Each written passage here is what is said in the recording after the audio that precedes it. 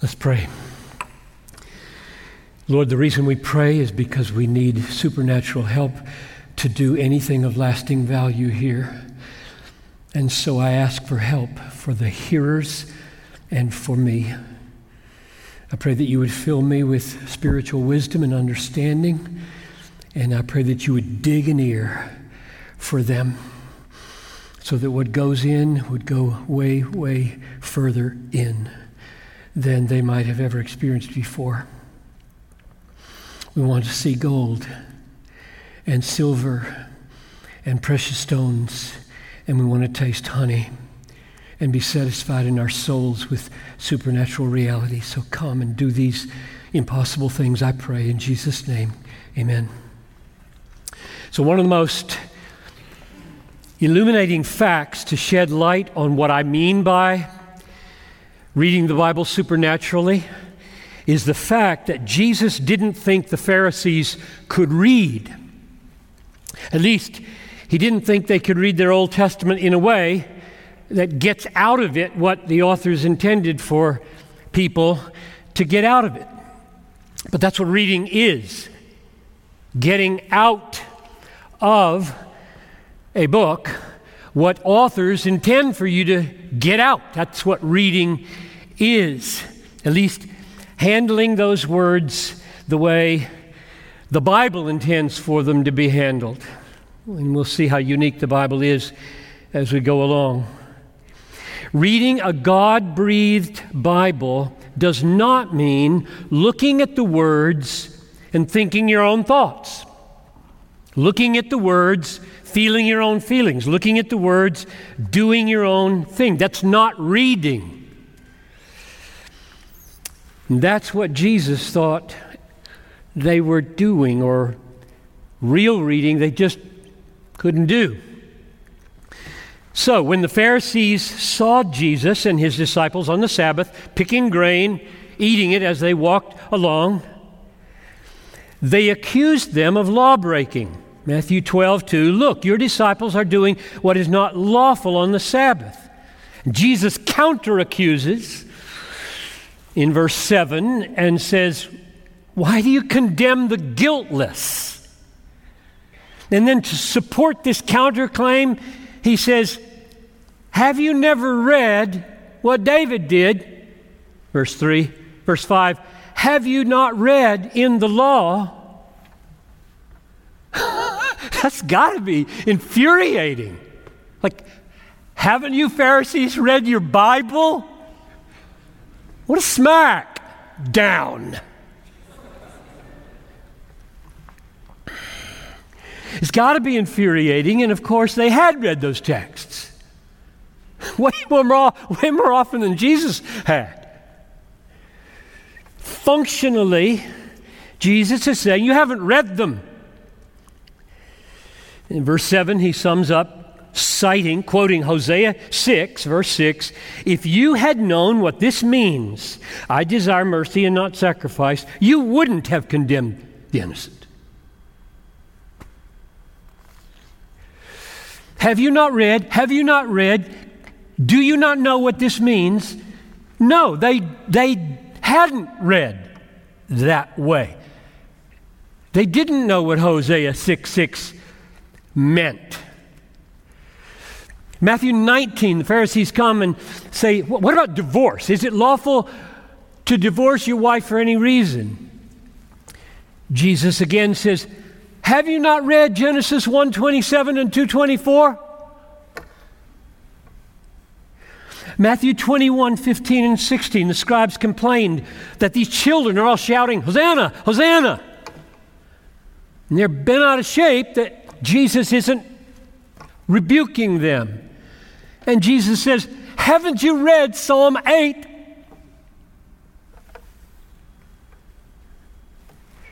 The Jewish leaders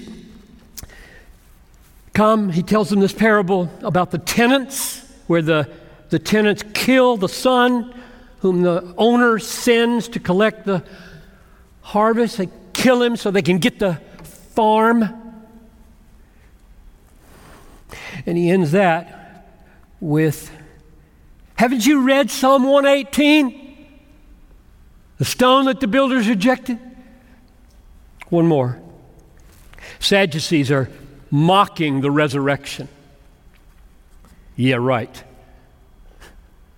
Who's going to be Bill Piper's wife? My dad had 2 wives because my mom died after 36 years of marriage, and he married another woman, and I did the wedding, and they were married 25 years.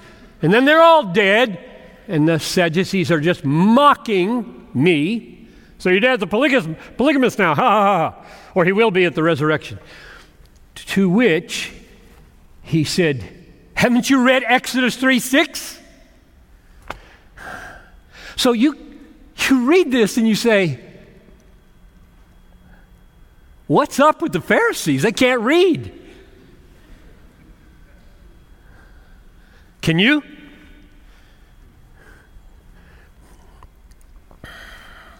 Something has gone very wrong. Jesus treats them as though they can't read. Why can't they read? He connects their inability to read with their inability to see Jesus for who he is. So here's the key text for that connection. John 5:37. The Father who sent me has himself borne witness about me. His voice you have never heard. Good night. Like, what were they doing with this?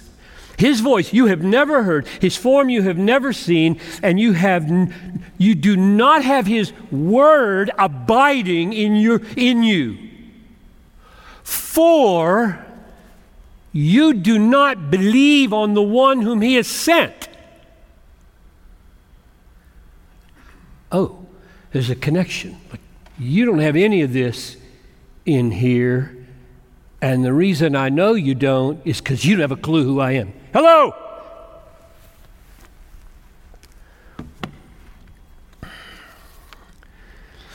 Which means they were really good at using their brains, really good brain power in there to make good weather reports,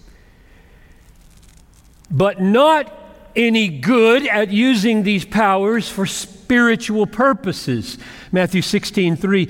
You know how to interpret the appearance of the sky, but you can't interpret the signs of the times standing right in front of you. Why? Next verse. They were an evil and adulterous generation.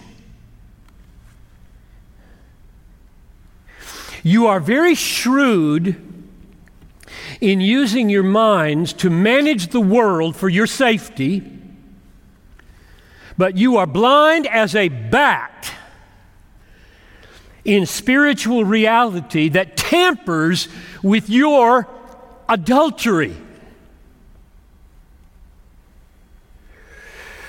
They are spiritually and morally adulterous. And that's why they cannot read. They talk as though God is their all in all, and they have lovers on the side.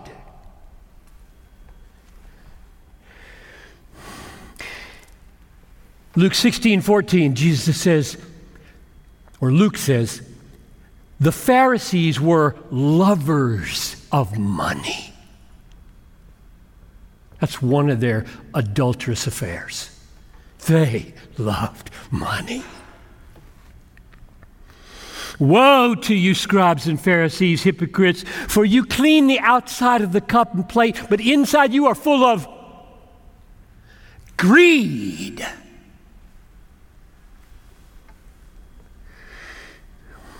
And self-indulgence. Matthew 23:25. For all their outward religiosity, the hearts of the Pharisees were in love with this world big time. And one of their adulterous lovers was money. Here's another one.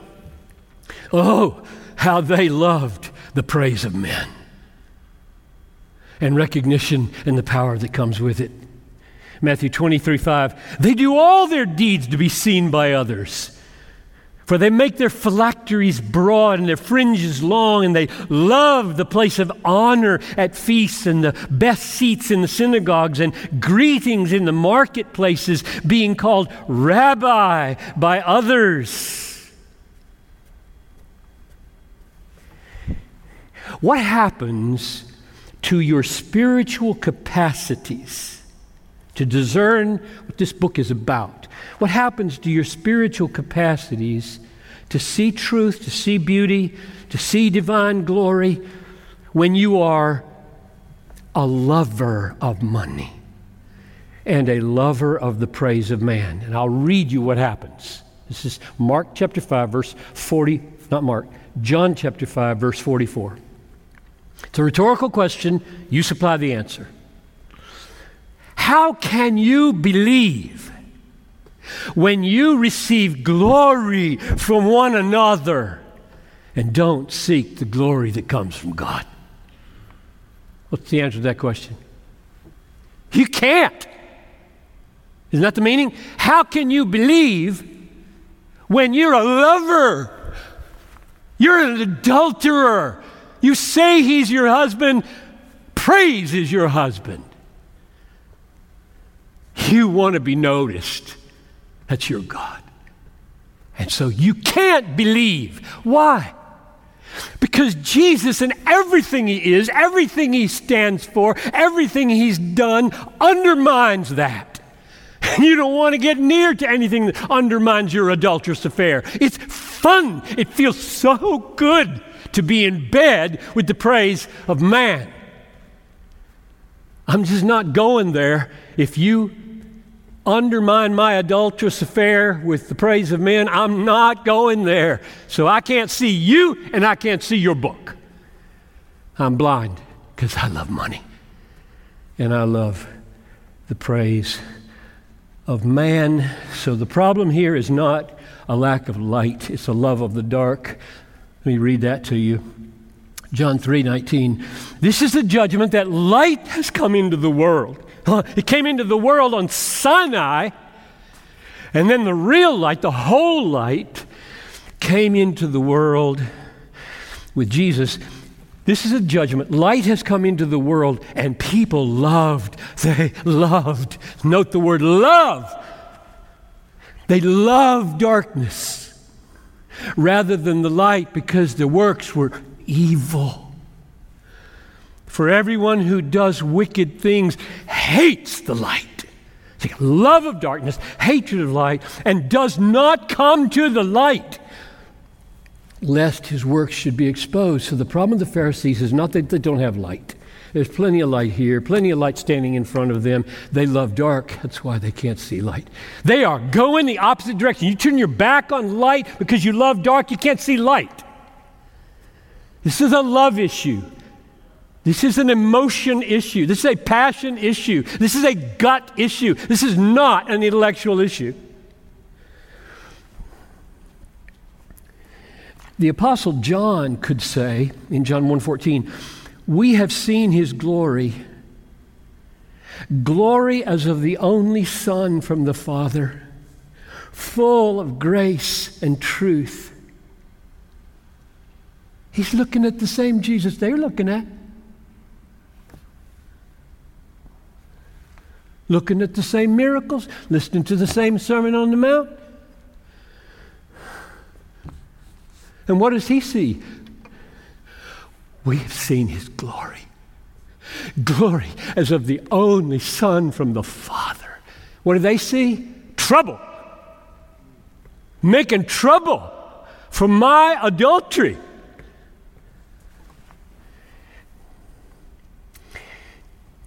You can't see Jesus as glorious and supremely satisfying, and you can't see what this book is written to reveal as supremely beautiful and satisfying if you're an adulterer and love money and love the praise of man. Or pick your own idol. Implication.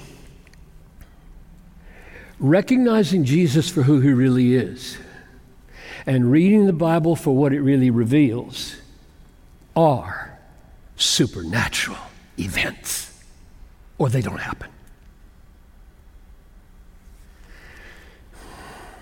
It's not going to happen. You're not going to see Jesus as all satisfying. You're not going to recognize in the Torah or the prophets or the Psalms or the Gospels or the epistles or the Revelation, you're not going to see any of the God-willed truth for your salvation as supremely beautiful and supremely satisfying unless a miracle happens in your life. A supernatural reading. Peter confessed, you remember, at one point, the truth. You are the Christ. You are the Christ, the Son of the living God. You remember what Jesus said to him? Blessed are you, Simon Bar-Jonah, for flesh and blood did not reveal this to you. Flesh and blood, what's that? Brains? Eyeballs? Seminary, college?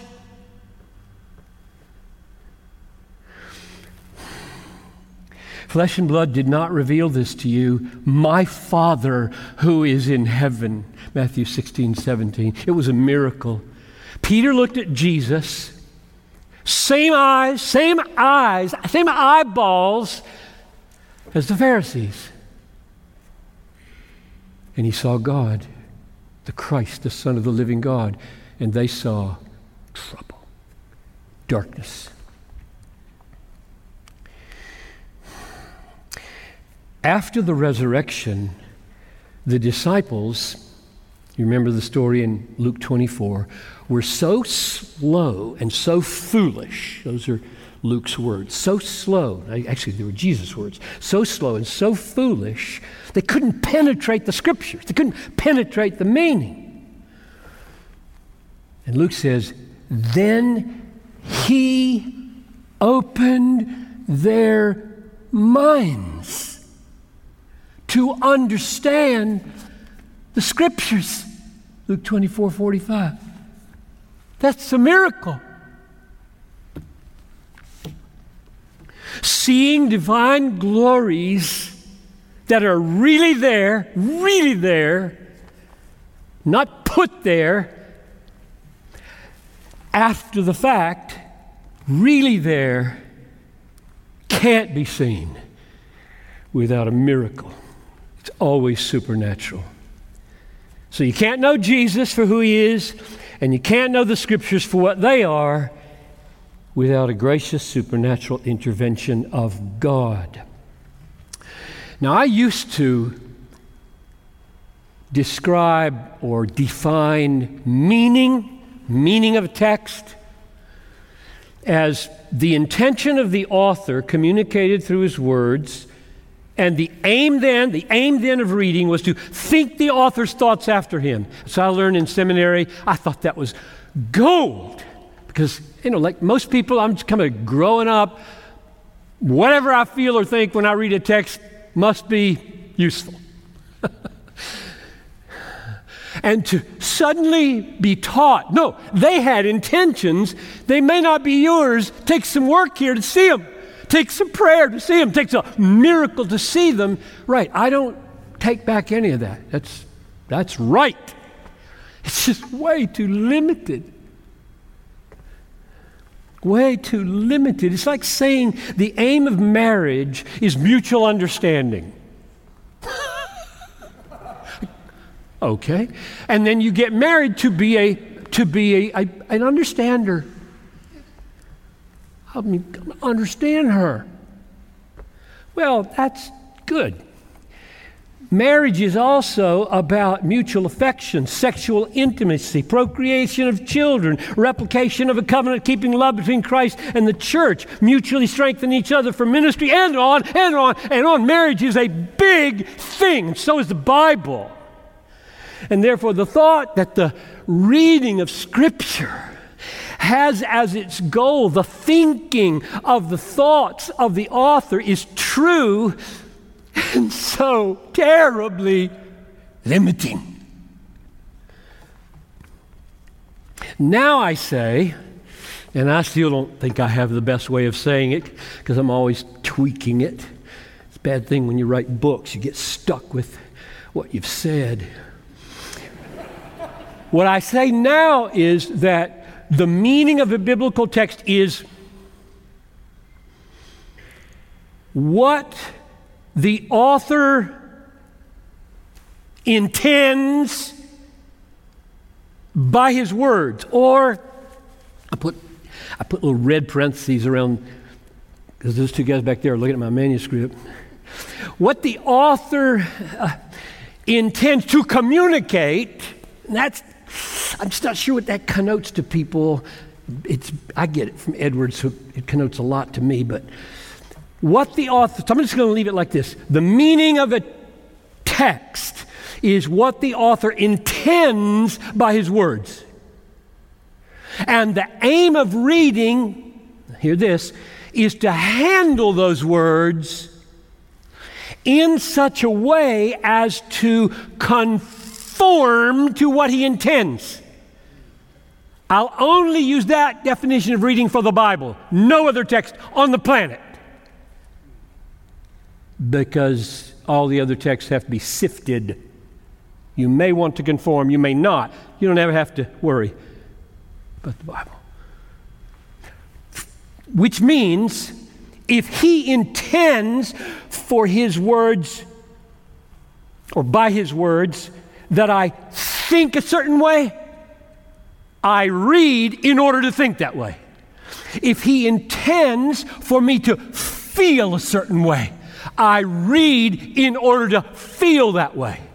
If he intends for me to do a certain thing, I read in order to do it. You see how much bigger that is than the aim of reading is to think an author's thoughts after him.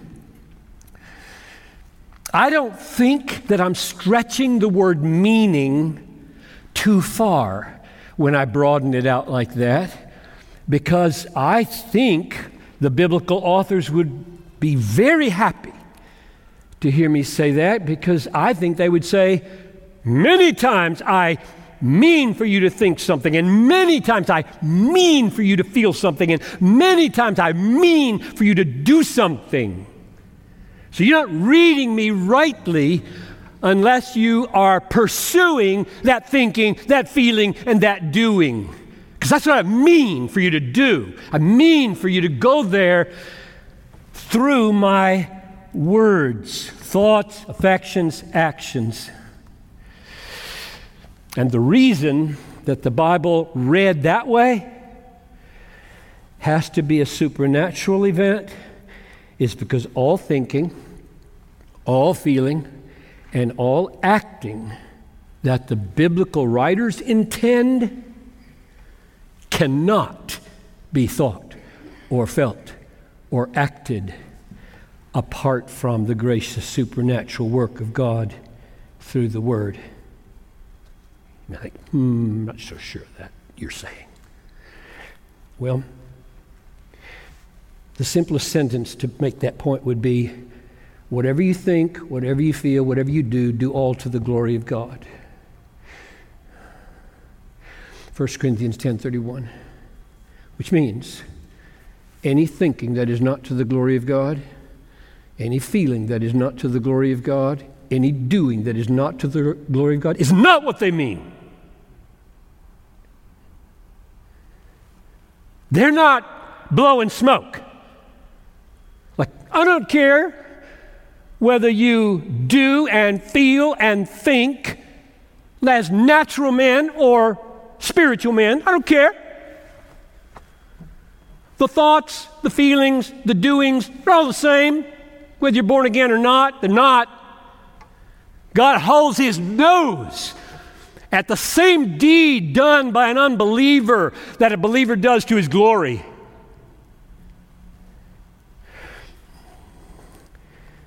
You can't respond as the biblical authors intend without a miracle. Nobody pursues the glory of God without a work of God in their heart. And everything must be pursued to the glory of God, or it's sin. That's the point of Romans 1. What you think, what you feel, what you do, do all to the glory of God. Such reading must be supernatural. Everything God requires of us, everything that is pleasing in His sight, is an outgrowth of a new life in Christ called the new birth. And with that new birth comes a new way of seeing, a new way of believing, a new way of tasting spiritually. And that's where I want to go next, as the last part of this message. So let's talk about life, new life, then we talk about new seeing, then we talk about new believing and new tasting, and wrap it up. Biblical authors intend, that is, they mean, that through their words, through these words, we experience the miracle of supernatural spiritual life. These words are written for life. Here's the text. There are more than one, but this one is, I think, straight to the point. This is 1 Peter 1:23. You have been born again. Oh, that's true of you. You have been born again. That is, you have life, not of perishable seed, but of imperishable, through the living and abiding Word of God. For all flesh is like grass, and all its flower, all its glory like the flower of grass. The grass withers, the flower falls, but the word of the Lord remains forever, and that word is the gospel that was preached to you. How does the miracle of life happen? By the Spirit, through the Word. It's just when it hits you that through the Word, everlasting life happens. It makes you tremble. It makes you tremble. It makes you want to kiss this. We're not bibliolaters. I remember a professor who was trying to make that point. He threw the Bible into the garbage can in a seminary class, not ours. I would never do that, but I got the point. I get the point. Here's James 1:18 version of that point. Of His own will, He brought us forth by the word of truth, that we should be a kind of first fruits of His creatures. How did you get to be a new creation in Christ? He brought you forth by the word. It's tremblingly glorious that the word is the instrument of the miracle of everlasting life. So, the new birth, the beginning of the entire Christian life, is a miracle of the word. The writers intend that their words would be a means to that miracle of new life. So it's not surprising then that if the lifelong drama of the Christian life began by the word, with the miracle of life, everything else that pleases God and counts for eternity comes by the word through that supernatural work. Because you're alive. You're the one doing it, and you're a new person. The fruit of this new life is supernatural, just like the life itself is. And it comes by the word, and I want to mention three of these fruits. One, seeing, believing, tasting. So let's take those one at a time. Supernatural seeing. These are the most important things that happen in the reading of the Bible. Supernatural seeing. The biblical authors intend, that is, they mean for us to see the glory of Christ through what they write. The glory of Christ. What John said in John 1:14, we have seen His glory. The Pharisees couldn't. They mean for you to see it. See it. Here's the text, several texts. 2 Corinthians 3:18, we all with unveiled face, beholding, seeing the glory of the Lord, are being transformed into the same image from one degree of glory to another. This comes from the Lord who is the Spirit. In other words, it's supernatural. So the process of transformation, sanctification in the Christian life is described here as we're seeing Christ as glorious, as supremely beautiful, as all satisfying. We're seeing him that way because the Spirit is doing it as we read our Bibles. Oh, but it doesn't say that.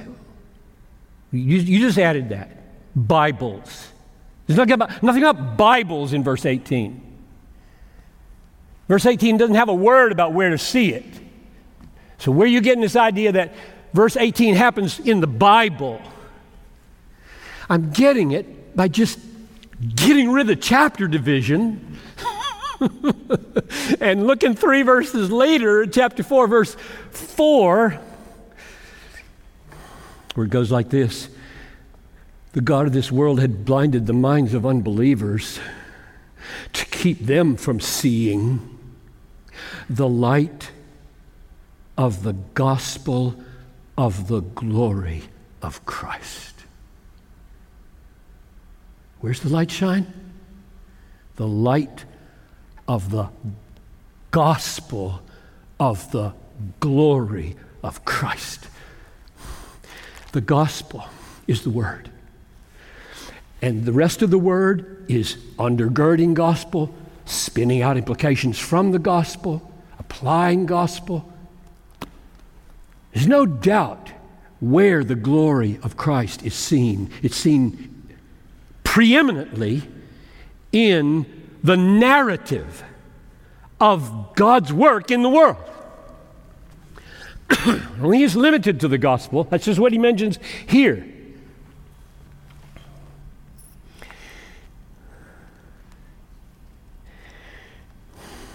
That can't happen without a miracle. You can't see glory in the Word without a miracle because of what verse 6 of 2 Corinthians 4 says. God who said, "Let light shine out of darkness," has shown, God, the creator of light, has shown in our hearts to give the light of the knowledge of the glory of God. Light of knowledge of glory of God in the face of Jesus Christ. How does your heart in reading this word see glory? God shines through the word in your heart.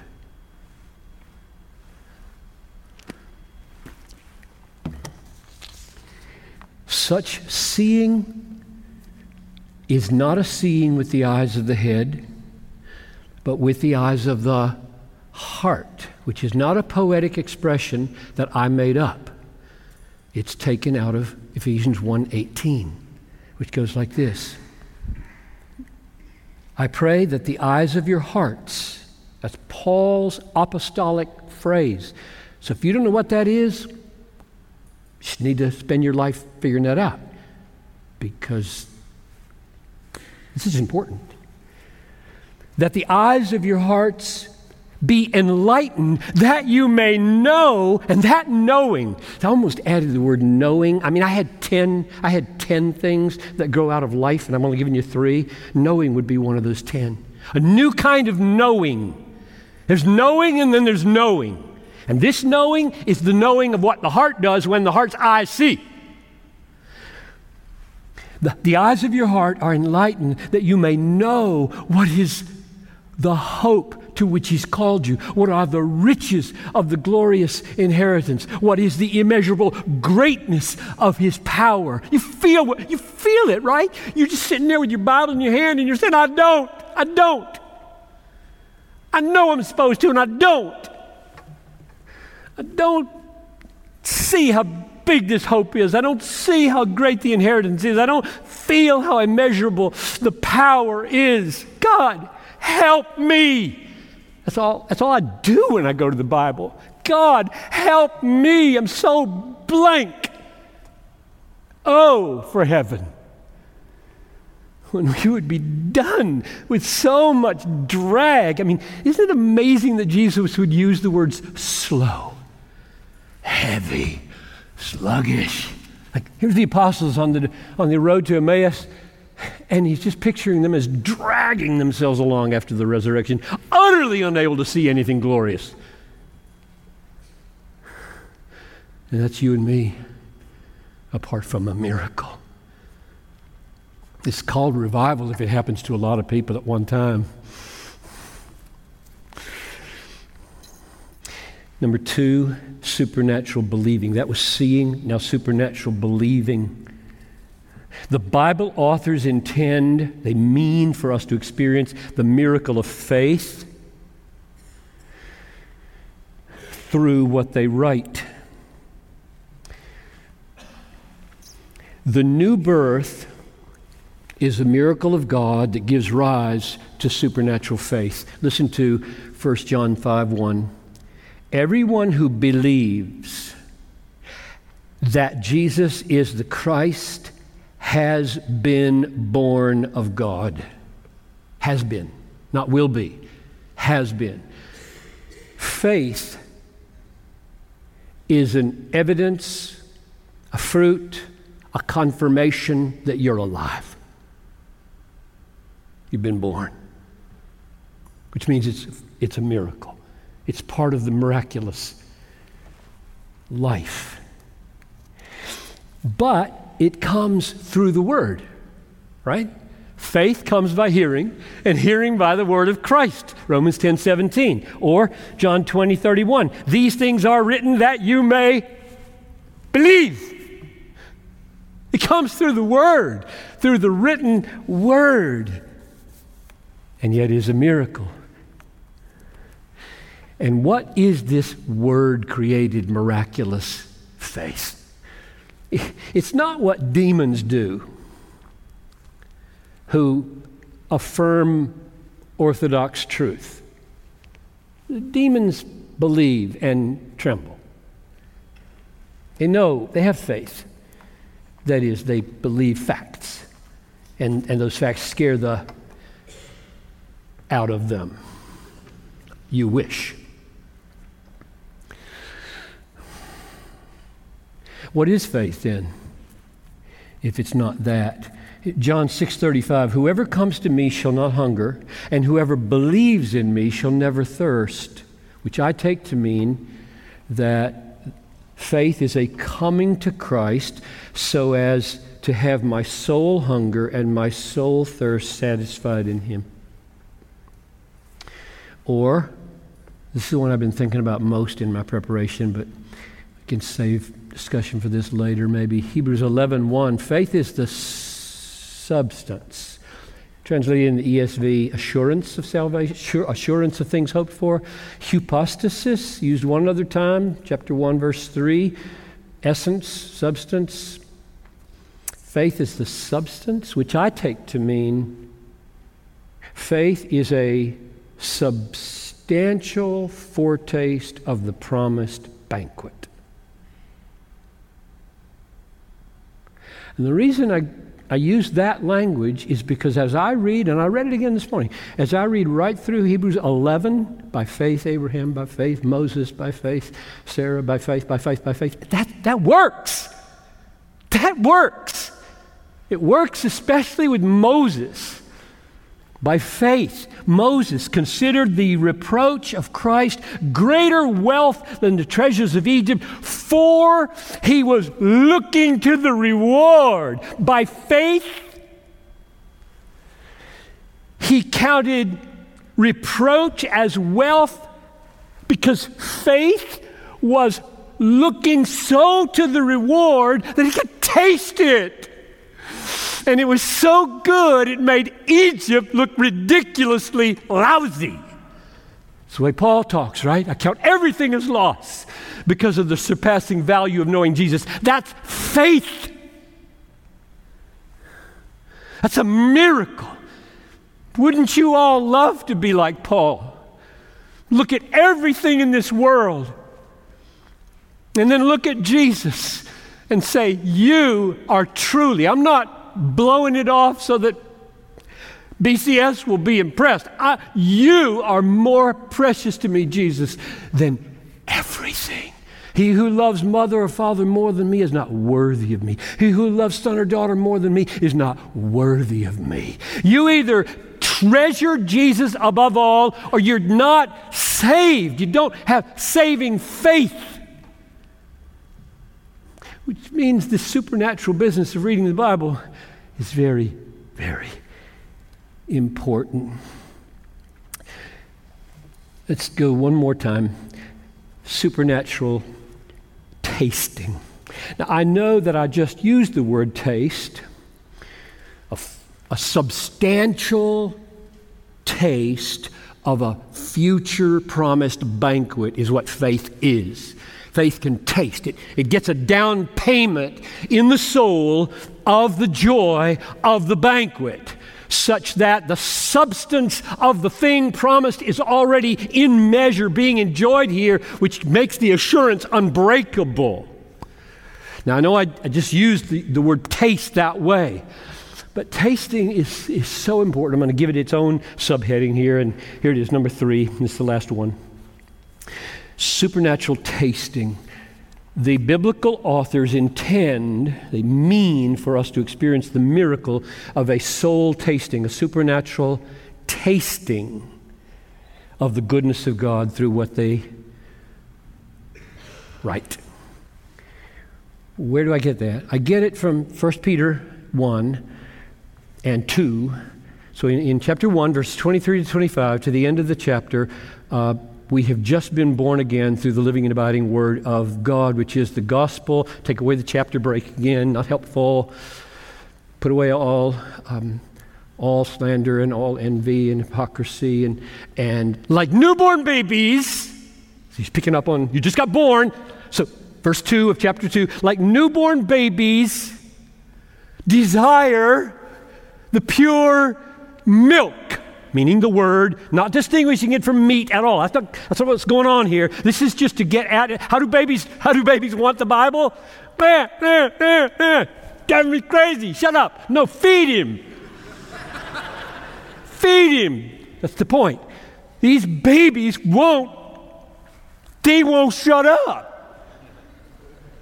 They're hungry. So like that, desire the pure spiritual milk, that by it you may grow up into salvation.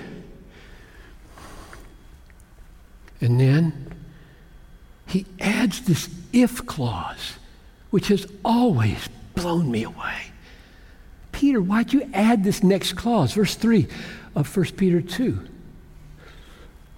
So, earnestly desire the pure spiritual milk, which I think is the word that by which we were born again. So you were conceived by the word, you're going to grow by the word. Desire the word that you may grow into salvation if you have tasted that the Lord is good, or the goodness, the kindness of the Lord. What do you mean if? What's that? That is, if you've never tasted in and through the Word the precious kindness of the Lord to you, then you're not going to come like this.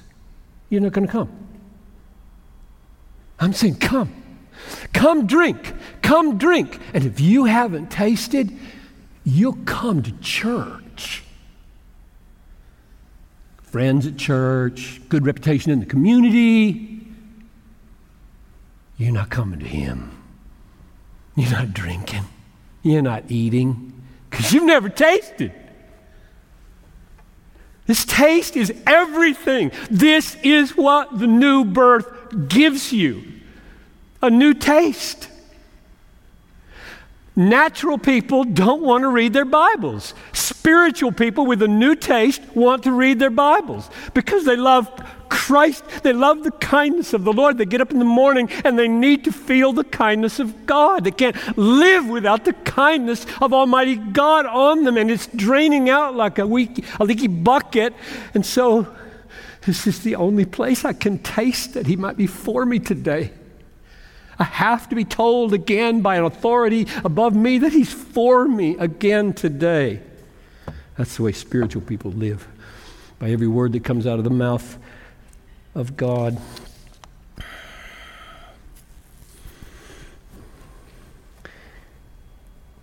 It's like honey. And Edwards has been so moving to me here. Let me read one quote to help you see what I'm trying to say. This is a quote from Religious Affections.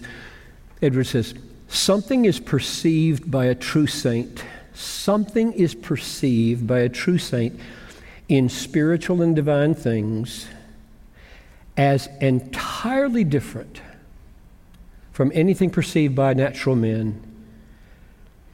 As the sweet taste of honey is different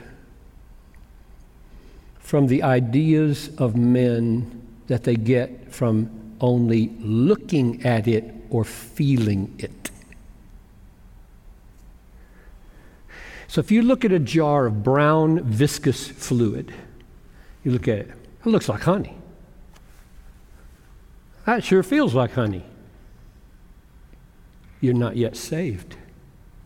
You can go to church and sing about how brown it is and how sticky it is forever. There is an infinite qualitative difference between knowing by inference. That's sweet. It's honey. Honey is sweet. Logic. The devil knows that. But you do this on the tongue of your newborn soul, your spiritual eyes glisten. That's what I was made for. Then you're born again. You know you're born again. So let me sum up. I'm going to skip my summary, in fact, so we have more time for questions. I'm going to close like this. Let's close with a glimpse of what it might look like if you do it tonight. Let's say tomorrow morning, all right? And I'm going to pretend that you're married, and most of you here aren't, because I'm married, and I'm talking out of my experience. And I'm going to pretend you have kids, teenagers, in fact. All right? So you make all the necessary changes, because it applies in either case. So you just got up early before anybody else is moving around, except you can hear your wife stirring. Teenager's probably not up, but school is coming, so he might be dragging himself out. And you're reading your Bible in your favorite, quiet, secluded place. You're reading about God and about His ways. And then quietly, perhaps unexpectedly, God supernaturally shifts your mindset, and you are no longer merely reading about Him. You are quietly aware He is here. The living, risen Christ is in this room, and He is speaking to you through that page. And your soul shifts from thinking about Him to speaking to Him. Now you are turning the Word into statements to Him to the effect that this is who you are. And then, supernaturally, another mindset shifts.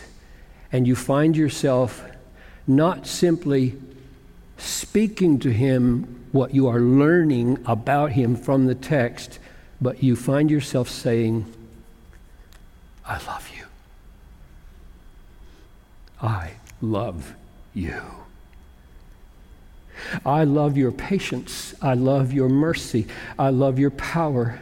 I love your wisdom. I love the way you shut down proud people and look tenderly on the broken, which makes me realize, Jesus, how sorry I am for last night's sin. And the word, as you move on, is awakening and informing the ongoing communion with the living God through Christ. And in that communion, you are seeing his glory. How many facets of this diamond there are.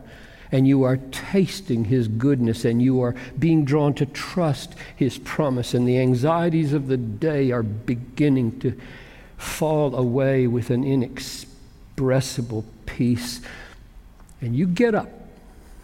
You may have been there 15 minutes, you may have been there half an hour, you may have been there an hour. You get up with the promises of God giving you a supernatural peace that passes all understanding, and you go find your wife. And you put her cheeks between your hands, and you look right into her eyes, and you say, you are a precious gift of God to me. Just felt like saying it. And then you go up to your kid's bedroom, and you knock on the door. Yeah. And you open the door, and you say, I just need to say how sorry I am for last night's outburst. It was wrong. And I need you to forgive me before I go to work. And you eat breakfast, and you go out to the garage and get a shovel. You put it in the trunk. You head off to work because yesterday you remember a guy grousing at work about how he's going to have to plant a tall tree tonight in his yard, and he's going to take a really deep hole, and he hates to dig. And after work, you go help him dig. And maybe, supernaturally, he says, what's the reason for the hope that is in you? And you tell him what you read in the book in the morning.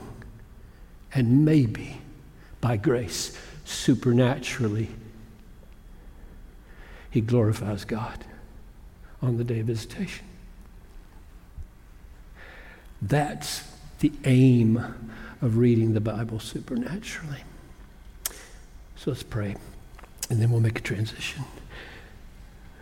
Lord, I am the most needy person I know when it comes to your help.